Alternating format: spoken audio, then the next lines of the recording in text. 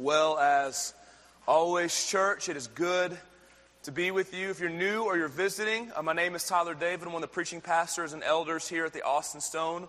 We are glad that you're here. If you have a Bible, go and open up to Ephesians chapter 3. Take the Bibles out and open up to Ephesians chapter 3, or however you'll be looking at the scriptures. If you don't have a Bible, don't worry about it. It'll be on the screen behind me throughout the entire service. Ephesians chapter 3. And tonight, we're continuing in our Far More Vision series. Our Far More Vision series. And if you're new and you're visiting, you have no idea what that is. What we're doing is taking 6 weeks, looking at the scriptures and seeing what are the 6 truths from the Word of God that define us as a people at the Austin Stone. Who are we defined by the Word of God? What makes us unique as a church, as a people? And as we do that, we're taking 6 weeks to look at all that God has done over the last 12 years. To look at the stories and the numbers and the stats of all that God has done in this community, through this community, for the sake of His name. And the reason we're doing that is not to brag about our church, not to brag about any person or leader. We're doing this to brag about our God, to boast in all that He has done in this church. And the heart of this series, what the leaders and elders have been praying for this series, is what God would do through this time as a church as we look at the Word of God and who we are. And we look at what He's done in this church the last 12 years, that you and I would have this longing in us.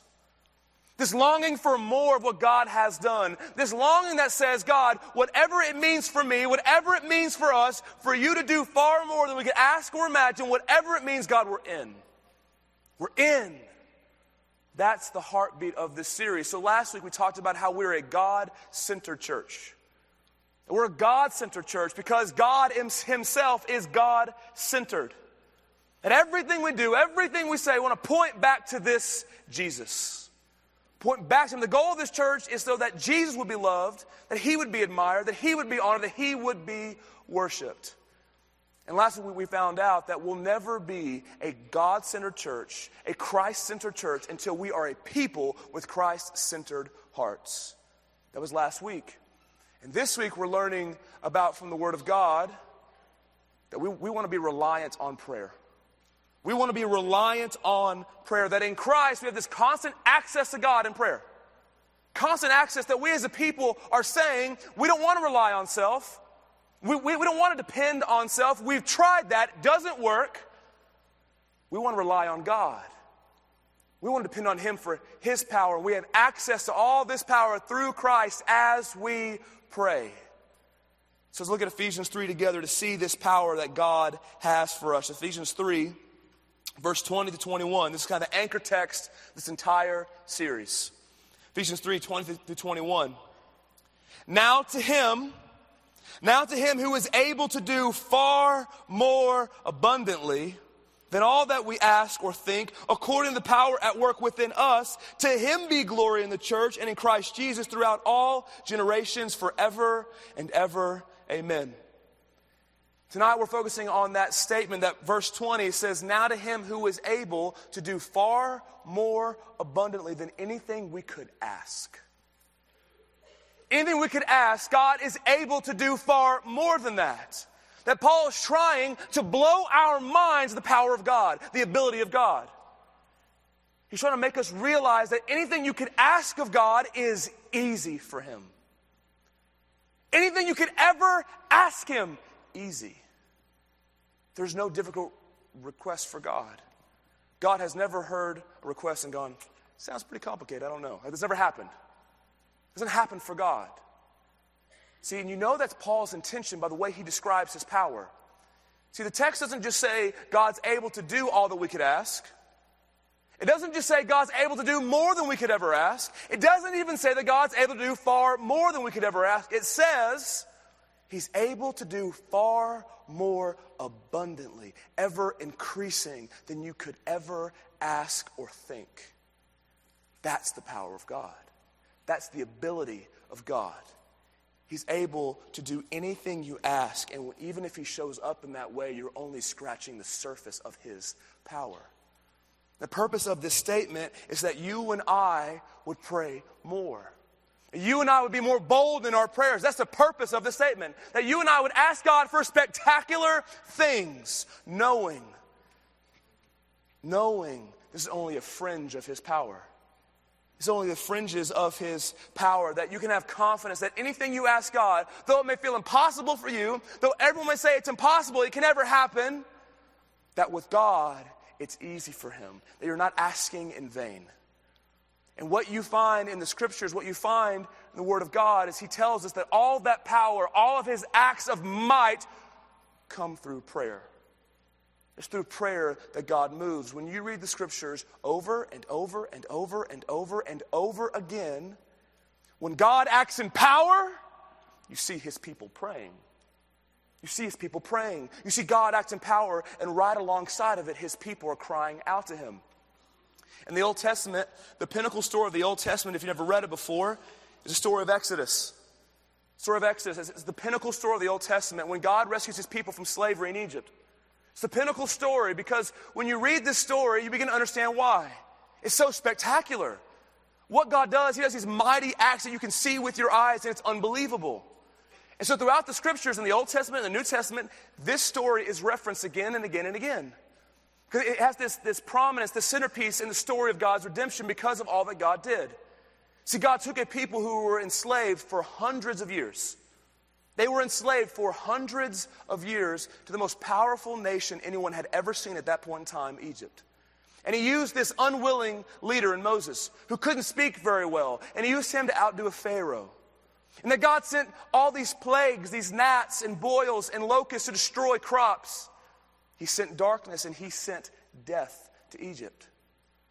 And what is crazy is that these people who have been enslaved for hundreds of years, they didn't get out of slavery through revolt, through some epic fight. They just walked out the front door like they owned the place. They just walked out like they were in charge. No fighting with all of Egypt's stuff. Because people in Egypt had given them their stuff because they were so terrified of all that God had done for them. They said, take this, please leave. So they walk out, and if that wasn't enough of God's power, they get to the Red Sea. Pharaoh changes his mind. He says, no, I want them back. Let's go get them. And they take the entire army after them, and they're at the Red Sea, and what happens? God parts it. Walls of water on either side, and they walk through on dry ground. Every single person gets through. Every single person gets through, and as soon as they're through, the Egyptian armies come through, and the water falls on them, and they die, and God destroys their enemies. Now, when you read that story, it's so spectacular, it sounds like a movie. God's showing up in all these spectacular ways, these magnificent ways, and we find out at the beginning of Exodus that it all started with people crying out to God. Exodus 2, verse 23. During those many days, the king of Egypt died. And the people of Israel groaned because of their slavery and cried out for help. Their cry for rescue from slavery came up to God, and God heard their groaning. And God remembered his covenant with Abraham, with Isaac, and with Jacob. God saw the people of Israel, and God knew. All over the Old Testament, that's the story. The people pray, God shows up in power. The people pray, and battles are won, and enemies are defeated, and barren women have children. People are healed, lions' mouths are shut, and mercy is distributed in abundance. Why? Because the people of God are praying. Same thing in the New Testament. Same exact thing in the book of Acts, the early church. You see God show up for people just like you, just like me. People who have believed in the gospel, believed in Christ. And God does these spectacular works. All this power. And what you find every single time is the church is praying. Every time in the book of Acts, God shows up in power, the church has been praying. I'll give you a couple of examples. When the Holy Spirit came to the church for the very first time, they never had the Holy Spirit before the way we have him now. They never had him before, but Jesus sends the Holy Spirit to indwell them, and what happens? They begin to preach with boldness. Peter gets up and preaches. 3,000 people get saved in a moment. In a moment. 3,000 people who had not known God have been forgiven of their sins, trust in Christ, and they're saved. But what was the church doing when that happened? They were praying, Acts 1:14. All these with one accord were devoting themselves to prayer, together with the women and Mary, the mother of Jesus, and his brothers. When this brand new church begins to face persecution for the first time, when this brand new church begins to have this love for one another, They see that there's this new community. They have this brand new relationships, and they have all this love for each other and all this generosity. The apostles are doing these great works of God among them. People are getting healed, and every day people are getting saved. Every day. Can you imagine that? Every day somebody new is trusting Jesus. What was the church doing when all this was happening? The church was praying, Acts 2:42. And they devoted themselves to the apostles' teaching and the fellowship, to the breaking of bread and the prayers. Like I mentioned, this church began to face persecution. And began to realize following Jesus is not going to be easy. People in this city are against us. They don't like this Jesus. And so all of a sudden the Holy Spirit shows up in power, and they have this newfound boldness that they were terrified. They were terrified, but the Holy Spirit shows up, and the whole church, not just leaders, the whole church has this boldness to preach the Word of God. What was the church doing when it happened? The church was praying, Acts 4:31. And when they had prayed, the place in which they were gathered together was shaken, and they were all filled with the Holy Spirit and continued to speak the Word of God with boldness. Prayer is so important for the early church that as the church grew, in Acts 6, the church is about 8,000 people, bigger than the Austin Stone. 8,000 people, and the apostles and leaders are overwhelmed with all the needs, and so they institute deacons to care for the needs of the church. Why do they do it? To care for the people, but they primarily do it because they need to be men. The leaders need to be men devoted to prayer. Look at Acts 6:3-4.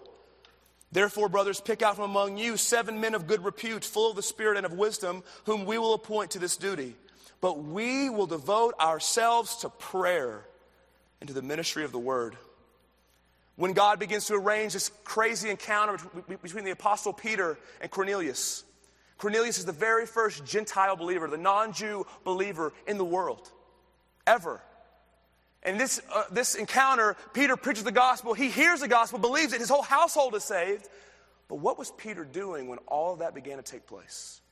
Peter was praying, Acts 10:9. The next day, as they were on their journey and approaching the city, Peter went up on the housetop about the 6th hour to pray. Last one.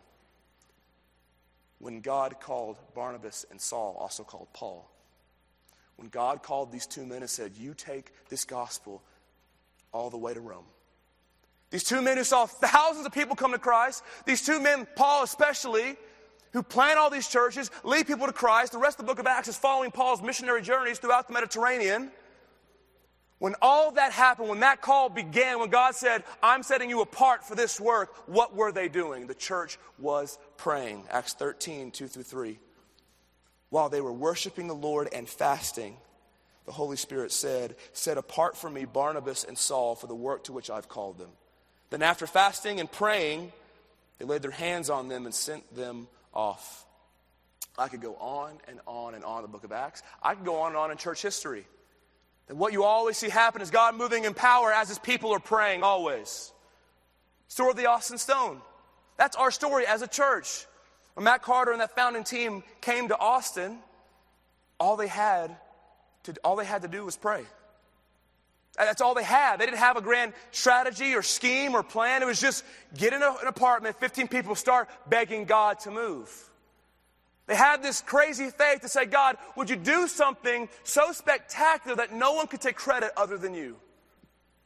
You in this room, you are in fruit of that prayer. They prayed that prayer and God moved in power. And every time God has moved in power in this church, saved people, brought us to repentance, I can tell you, you may not have seen it, but people have been praying for that. People all over the city, bent knees in prayer, begging God to move in power in this church. People all over this country praying for this church.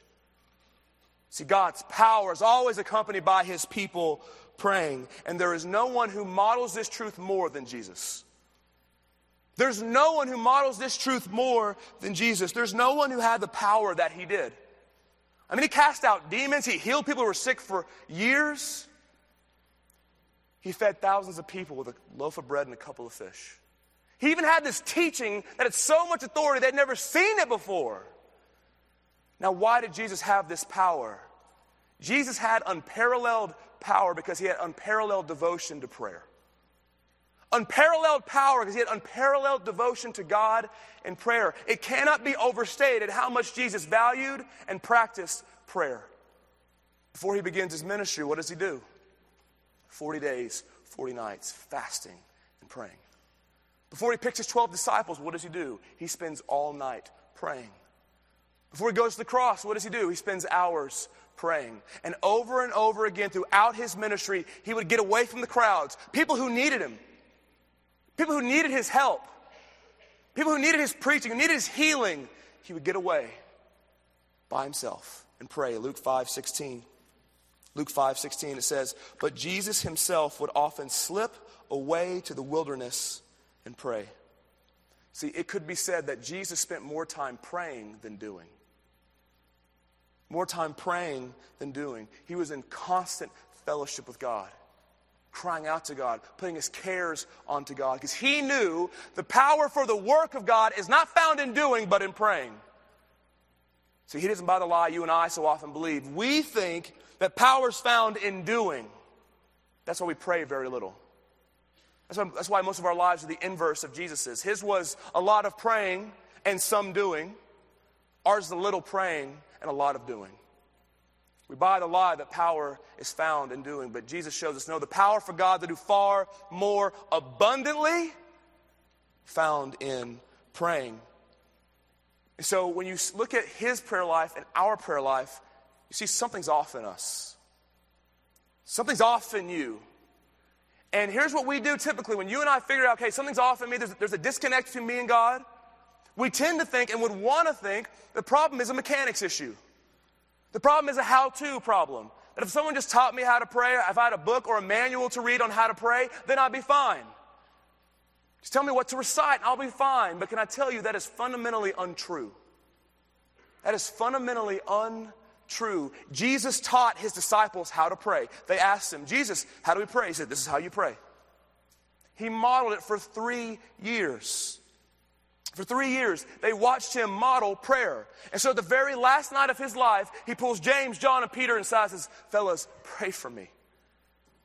Fellas, I have sorrow over sorrow. Would you pray for me?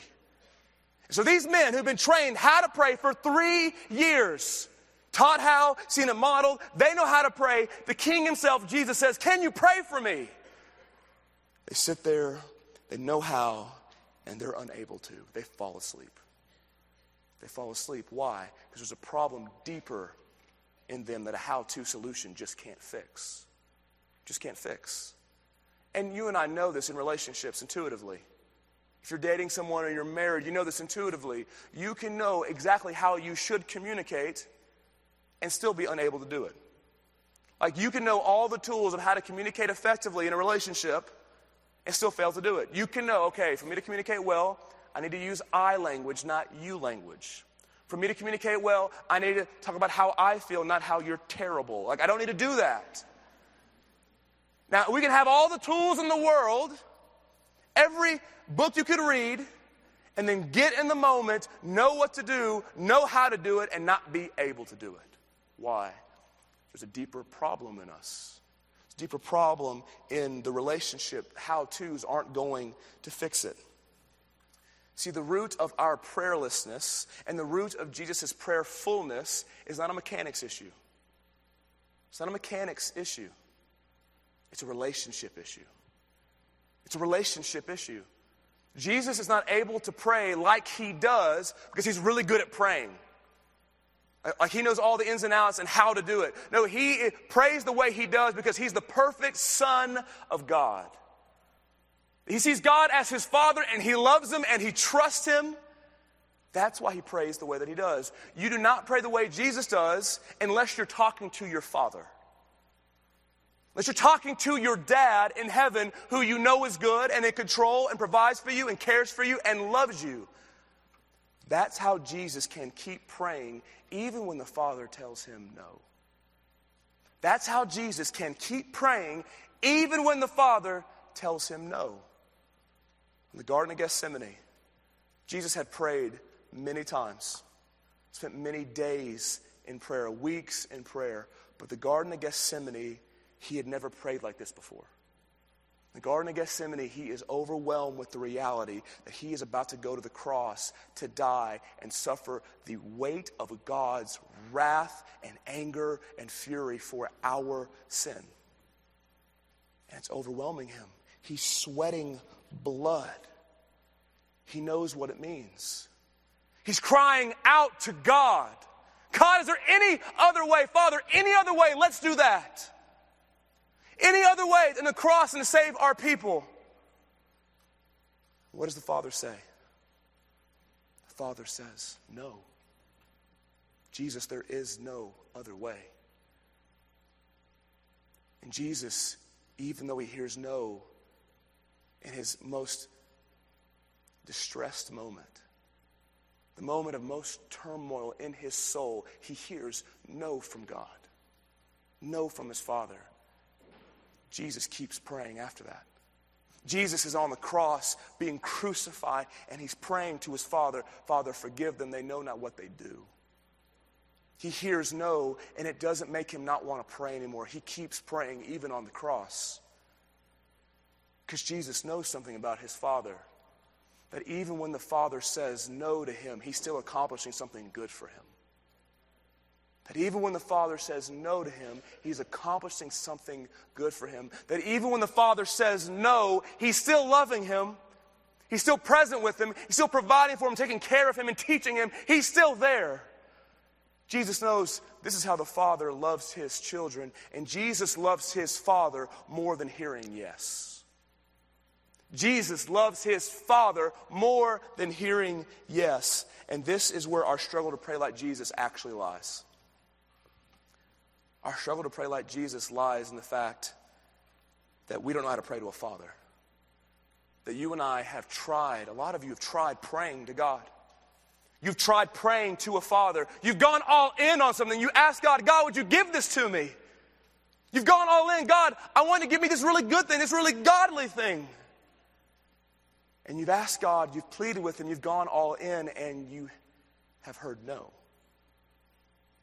Not audibly, but you've seen no in your life. He didn't do what you asked him to. So what happens is you're hurt.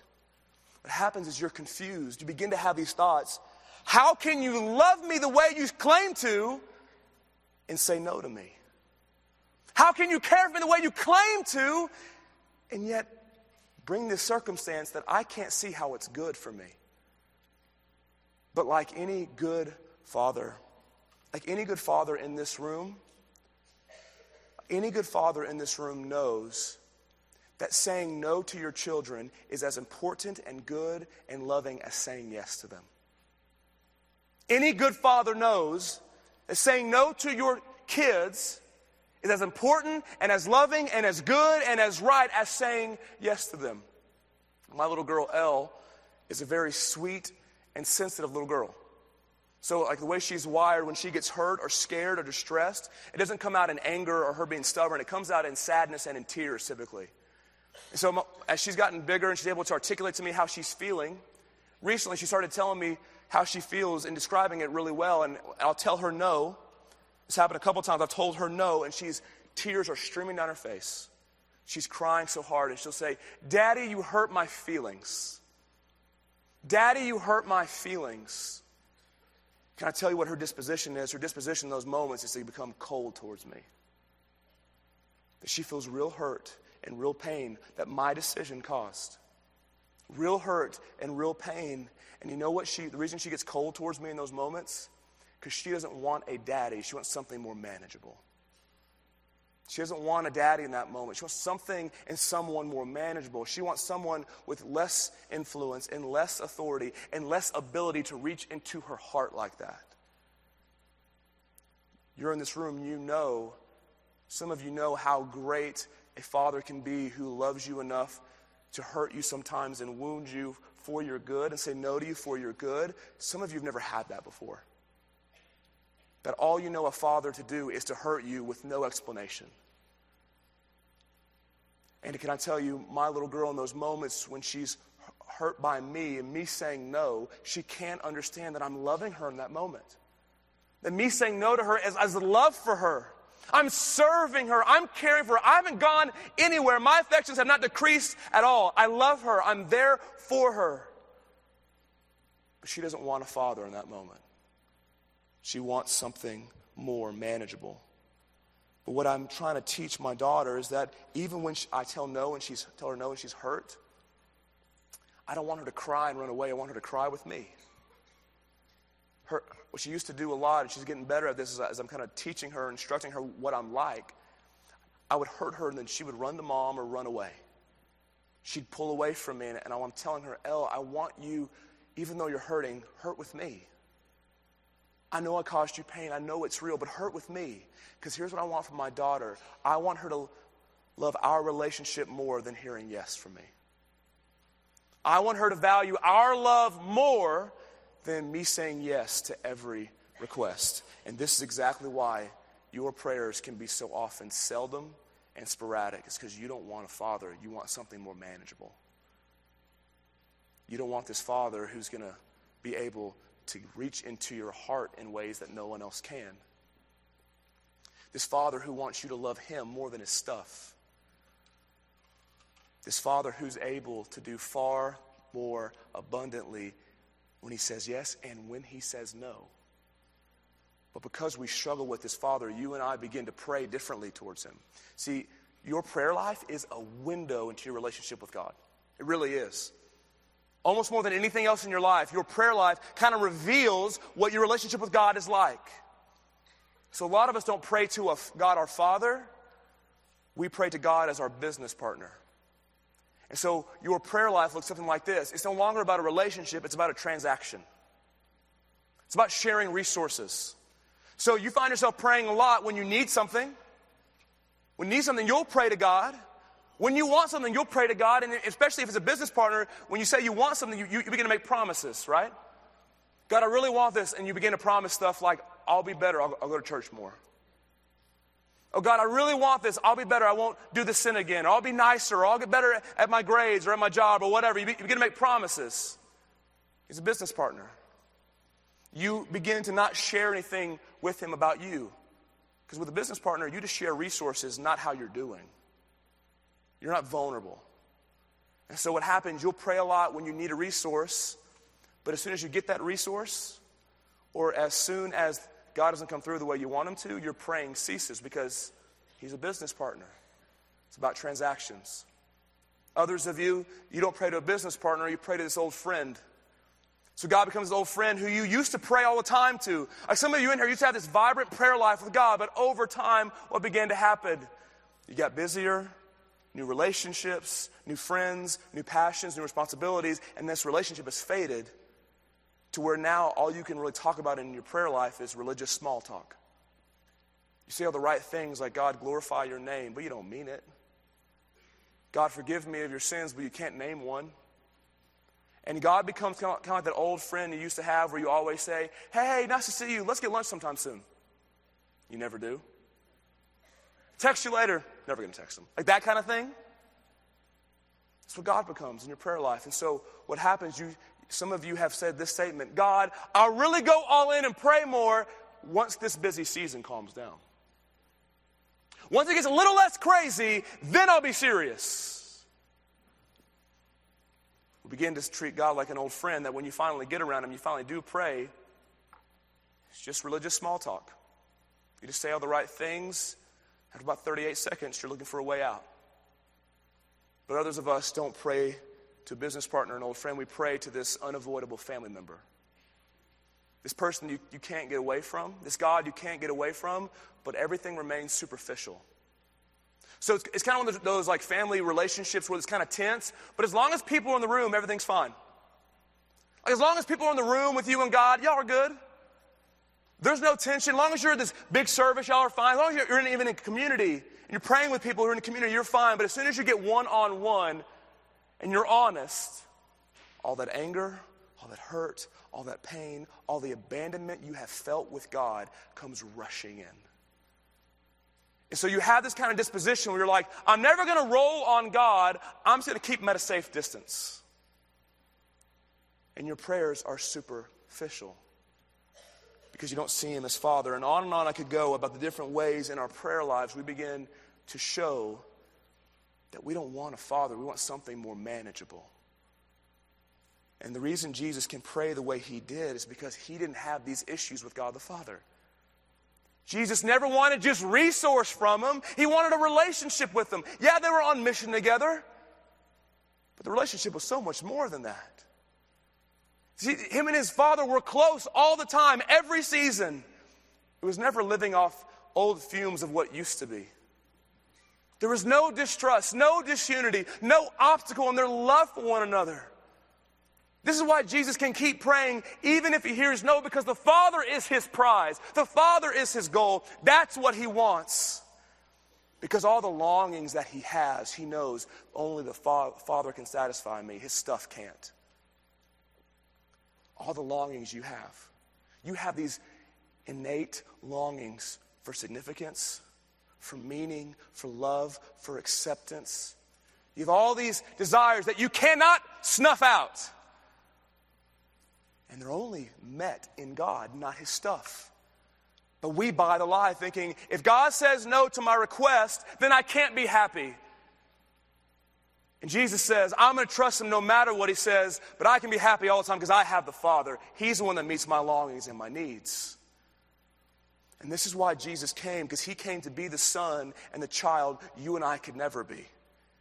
And then he died on a cross for everyone who would call on his name. Why? So that we could have the exact same relationship with God. Not some watered down version, not some JV version, but the exact same relationship with God. Exact same. Jesus says, I want you to share in what it means to be a child of God. That's why he shed his blood for us. So Romans 8:14 says, don't turn there. It says, for all who are led by the Spirit of God are sons of God. For you did not receive the spirit of slavery to fall back into fear, but you have received the spirit of adoption as sons, by whom we cry, Abba, Father. The Spirit himself bears witness with our spirit that we are children of God. And if children, then heirs, and heirs of God, and fellow heirs with Christ. That text just said, you have been saved to pray like Jesus. Same Spirit, same Father, and it says the same cry to God, Abba, Father. You're not saved to pray to a business partner or some old friend or some family member. You're saved to pray to your Father who loves you and cares for you even if he says no. This Father, you were made to have all these longings, these thirsts in you to be quenched in him. And if that wasn't enough, if it wasn't enough to have God Almighty as your dad, as your Father, Jesus says, this Father that now is your Father is going to respond to you in power the way he did for me. John 14:12 says this. Jesus says, truly, truly, I say to you, whoever believes in me will also do the works that I do. And greater works than these will he do, because I'm going to the Father. Whatever you ask in my name, this I will do, that the Father may be glorified in the Son. Jesus tells his church, he tells us, you're going to do greater works than I did. Isn't that crazy? Jesus Christ just said, you're going to do greater works than I did. What does he mean? Not that you're going to be greater than Jesus, but that we as a people are going to see more power in our lives and ministry than Jesus saw in his. That's what he said. And what's crazy is he makes that claim and then he doesn't say, so start planning. So start organizing. So start rallying people. Start thinking and dreaming. Start doing a whole lot. What does he say? Start asking. You're going to do greater works than I did. Start asking me for power. And in that text, what's the purpose of prayer? The purpose of prayer is so that whatever we ask in his name would glorify the Father and the Son. That Jesus would be worshiped, that he would be praised. Prayer is not for you and your purposes. Prayer is for God and his purposes. That's what it's for. And so if we are ever going to be the sons and the daughters God has made us to be in Christ, we have to grow in our reliance on prayer. We have to grow in our reliance on prayer. And can I tell you, it's going to take time for that to happen. None of you are going to pray like Jesus tomorrow. None of you are going to pray like Jesus tomorrow. Much like a marathon, it's going to take time to get there. If you want to run a marathon, you can't just run it tomorrow. You have to train for 26.2 miles. You have to train. You have to increase the mileage every week. You have to train and push your pace and get better to point where finally, after some time, after intentionality, after training, you can run 26.2 miles. That was the case for Jesus in his prayer life. That was the case for Jesus in his prayer life. See, though Jesus was 100% God, he's also 100% man. And what that means is he had to learn how to pray. He had to learn how to pray. See, the Bible is basically silent about the 18 years of Jesus' life from 12 to when he starts his ministry. Basically silent. But what we do know from Luke chapter 2 is that during those 18 years, Jesus was learning and growing and getting ready for his ministry. He had to learn. He's 100% man. He had to learn how to read. I don't know if you've ever thought about that, but Jesus didn't come out of the womb as an infant and go, cool book, already read it. Like, that didn't happen. That's not who Jesus was. He was 100% man. He had to learn how to read. He had to learn the Bible. He had to learn how to pray. He had to learn how to pray. So during those 18 years, do you know what Jesus was probably doing? Stretching himself in his prayer life. Start with 3 minutes, then 5 minutes, then 20 minutes, then an hour, then maybe a whole day. Fasting one day, then 2 days, and maybe a week. So that by the time he gets to his public ministry 18 years later, he's able to fast 40 days and 40 nights. That he's able to pray the entire night without falling asleep. He got there because he trained, he sought it out. And the same is true for us. That if you're in Christ, you need to start stretching that prayer muscle, so to speak, and begin pushing yourself forward to a goal that you have. Some of you in here have probably never actually prayed a heartfelt prayer before. Maybe you've been to a service before and you've recited something, or you've even said kind of Christian jargon, but you've never had a moment where your heart really cried out to God as your Father. We really believe that through Jesus, he can actually be your dad. All your sins are forgiven. If that's you, you've never actually prayed before, the great promise of the Father is that everyone who calls on the name of the Lord will be saved. And you should pray your first prayer tonight. Because the crazy thing about God is your very first cry to him, he responds. Everyone who calls on the name of the Lord will be saved. Your first cry, he responds as if you've been praying forever. But others of you who have trusted Christ already, you need to grow in the quantity and quality of your prayers. The quantity and quality of your prayers. You need to stretch yourself. So starting at a minute of praying is not unspiritual. Start with a minute. Work to 3, 5, 10, 20, and work your way up. Stretch yourself in the length that you devote yourself to prayer. Don't just start with driving on the way to someplace and praying, but then start waking up even earlier than you're supposed to and begin to spend that time praying. And not just in quantity, but we need to grow in our quality of praying. So can I tell you, you can pray for things. It's totally fine. You can pray for stuff. That's totally fine. But let me be honest with you. Those are beginning prayers. Those are beginning prayers. So yeah, you may start. Your first prayer may be, Sovereign God, give me that parking spot right there. That's what I want. Destroy those cars in front of me. Park them. That's the spot I want, Father. I've prayed that prayer before. I really have. And one time, Central Market, I prayed that prayer. I said, God, I don't know why I'm praying this, but I just want to pray. God, can you give me a front row spot? Totally did. It was awesome. But guess what happened? I get out of the car, and I literally go, man, that's awesome. I got a front row spot. And immediately, a bird pooped on my head. It was unbelievable. I was like, and thank you for that. Came at a cost. Didn't see that coming. That's how it happened. You can start there. That's totally fine. But can I tell you, over time, you should move to prayers like, God, would you make my heart malleable? Would you make my heart soft towards your word, that I wouldn't read something that you call sin and begin to say there's no way that's sin? That, yeah, you can pray for a house, but eventually you're going to want to pray for something more eternal, like someone who you know who doesn't know Jesus coming to Christ. Because that house you're going to lose, but that friend who comes to Christ you keep forever. You keep forever. So the quality of your prayers need to grow to things that are eternal and significant and for other people, not just you. Some of you need to start praying in community. You need to pray with your roommates, pray with your missional community. When we as a campus gather together for corporate prayer, you need to go to that and pray. Some of you need to get crazy and start fasting. Some of you need to get crazy and pray all night. But wherever you are, whatever your step is, whatever it looks like for you to obey God and begin to stretch yourself in prayer, we need to do that as a people. Because if we want to see God do far more, We've got to be people who pray. God's power is always accompanied by his people praying. So let's be children who open our hearts up again and begin to ask God for big things. Let's be children of, though you may have heard no, and though you may have been hurt, though you may be wounded right now, and there's so much turmoil in you and emotional trauma in you because you can't understand why God would say no to you, you're going to be sad, but would you be sad with God? Would you cry with this God? He's not asking for you to have it all together. He's just asking you to trust him.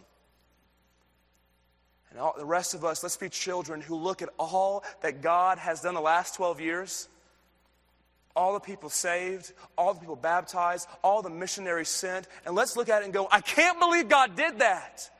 But like good children, what do kids always say when their dad does something awesome? Daddy, do it again. Daddy, do it again.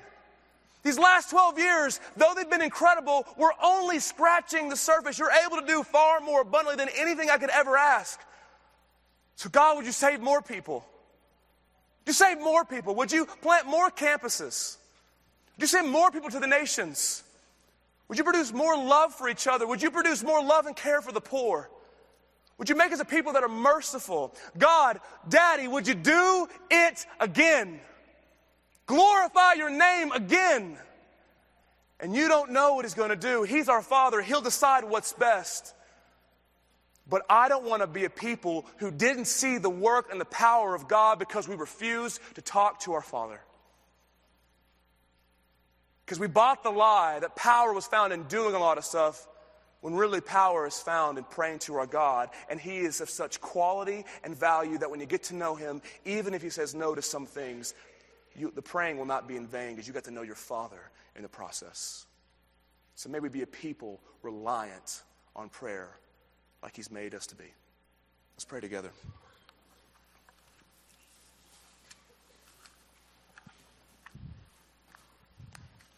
Just the quietness of this moment seems fitting for us, for you in your chair in the quiet to pray.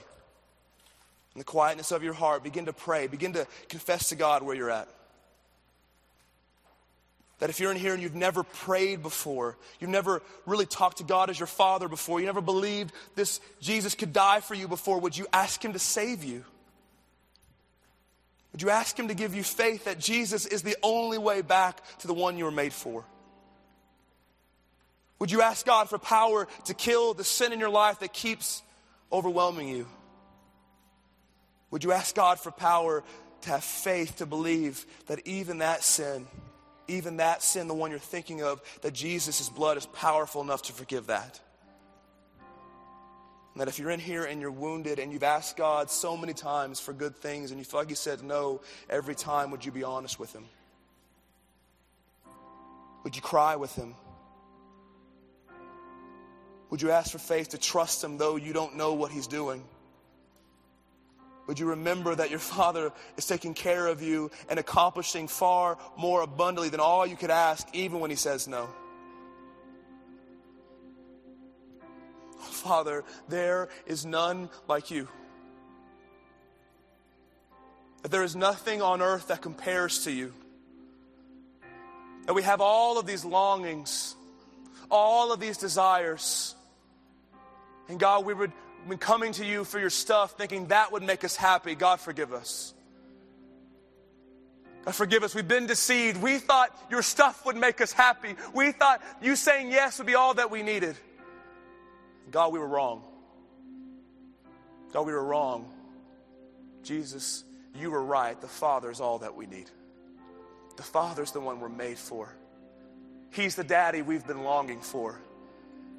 That he's made this way to know him through all of your work, Jesus, that we can be bold and confident no matter how well or how much we pray, because, Jesus, we have our standing because of how well and how perfect you prayed. So, God, make us a people who trust you. God, make us a people who pray and ask you for great things, knowing that we're just scratching the surface of your power. Knowing that nothing is difficult for you, and that, God, if you say yes, praise your name. And God, if you say no, praise your name. Because God, you are the best gift we could receive. So God, let us see you. Show off your power so we can tell this city and tell the nations how great our God is. God, we ask these things in the mighty name of the crucified and risen King Jesus. Amen.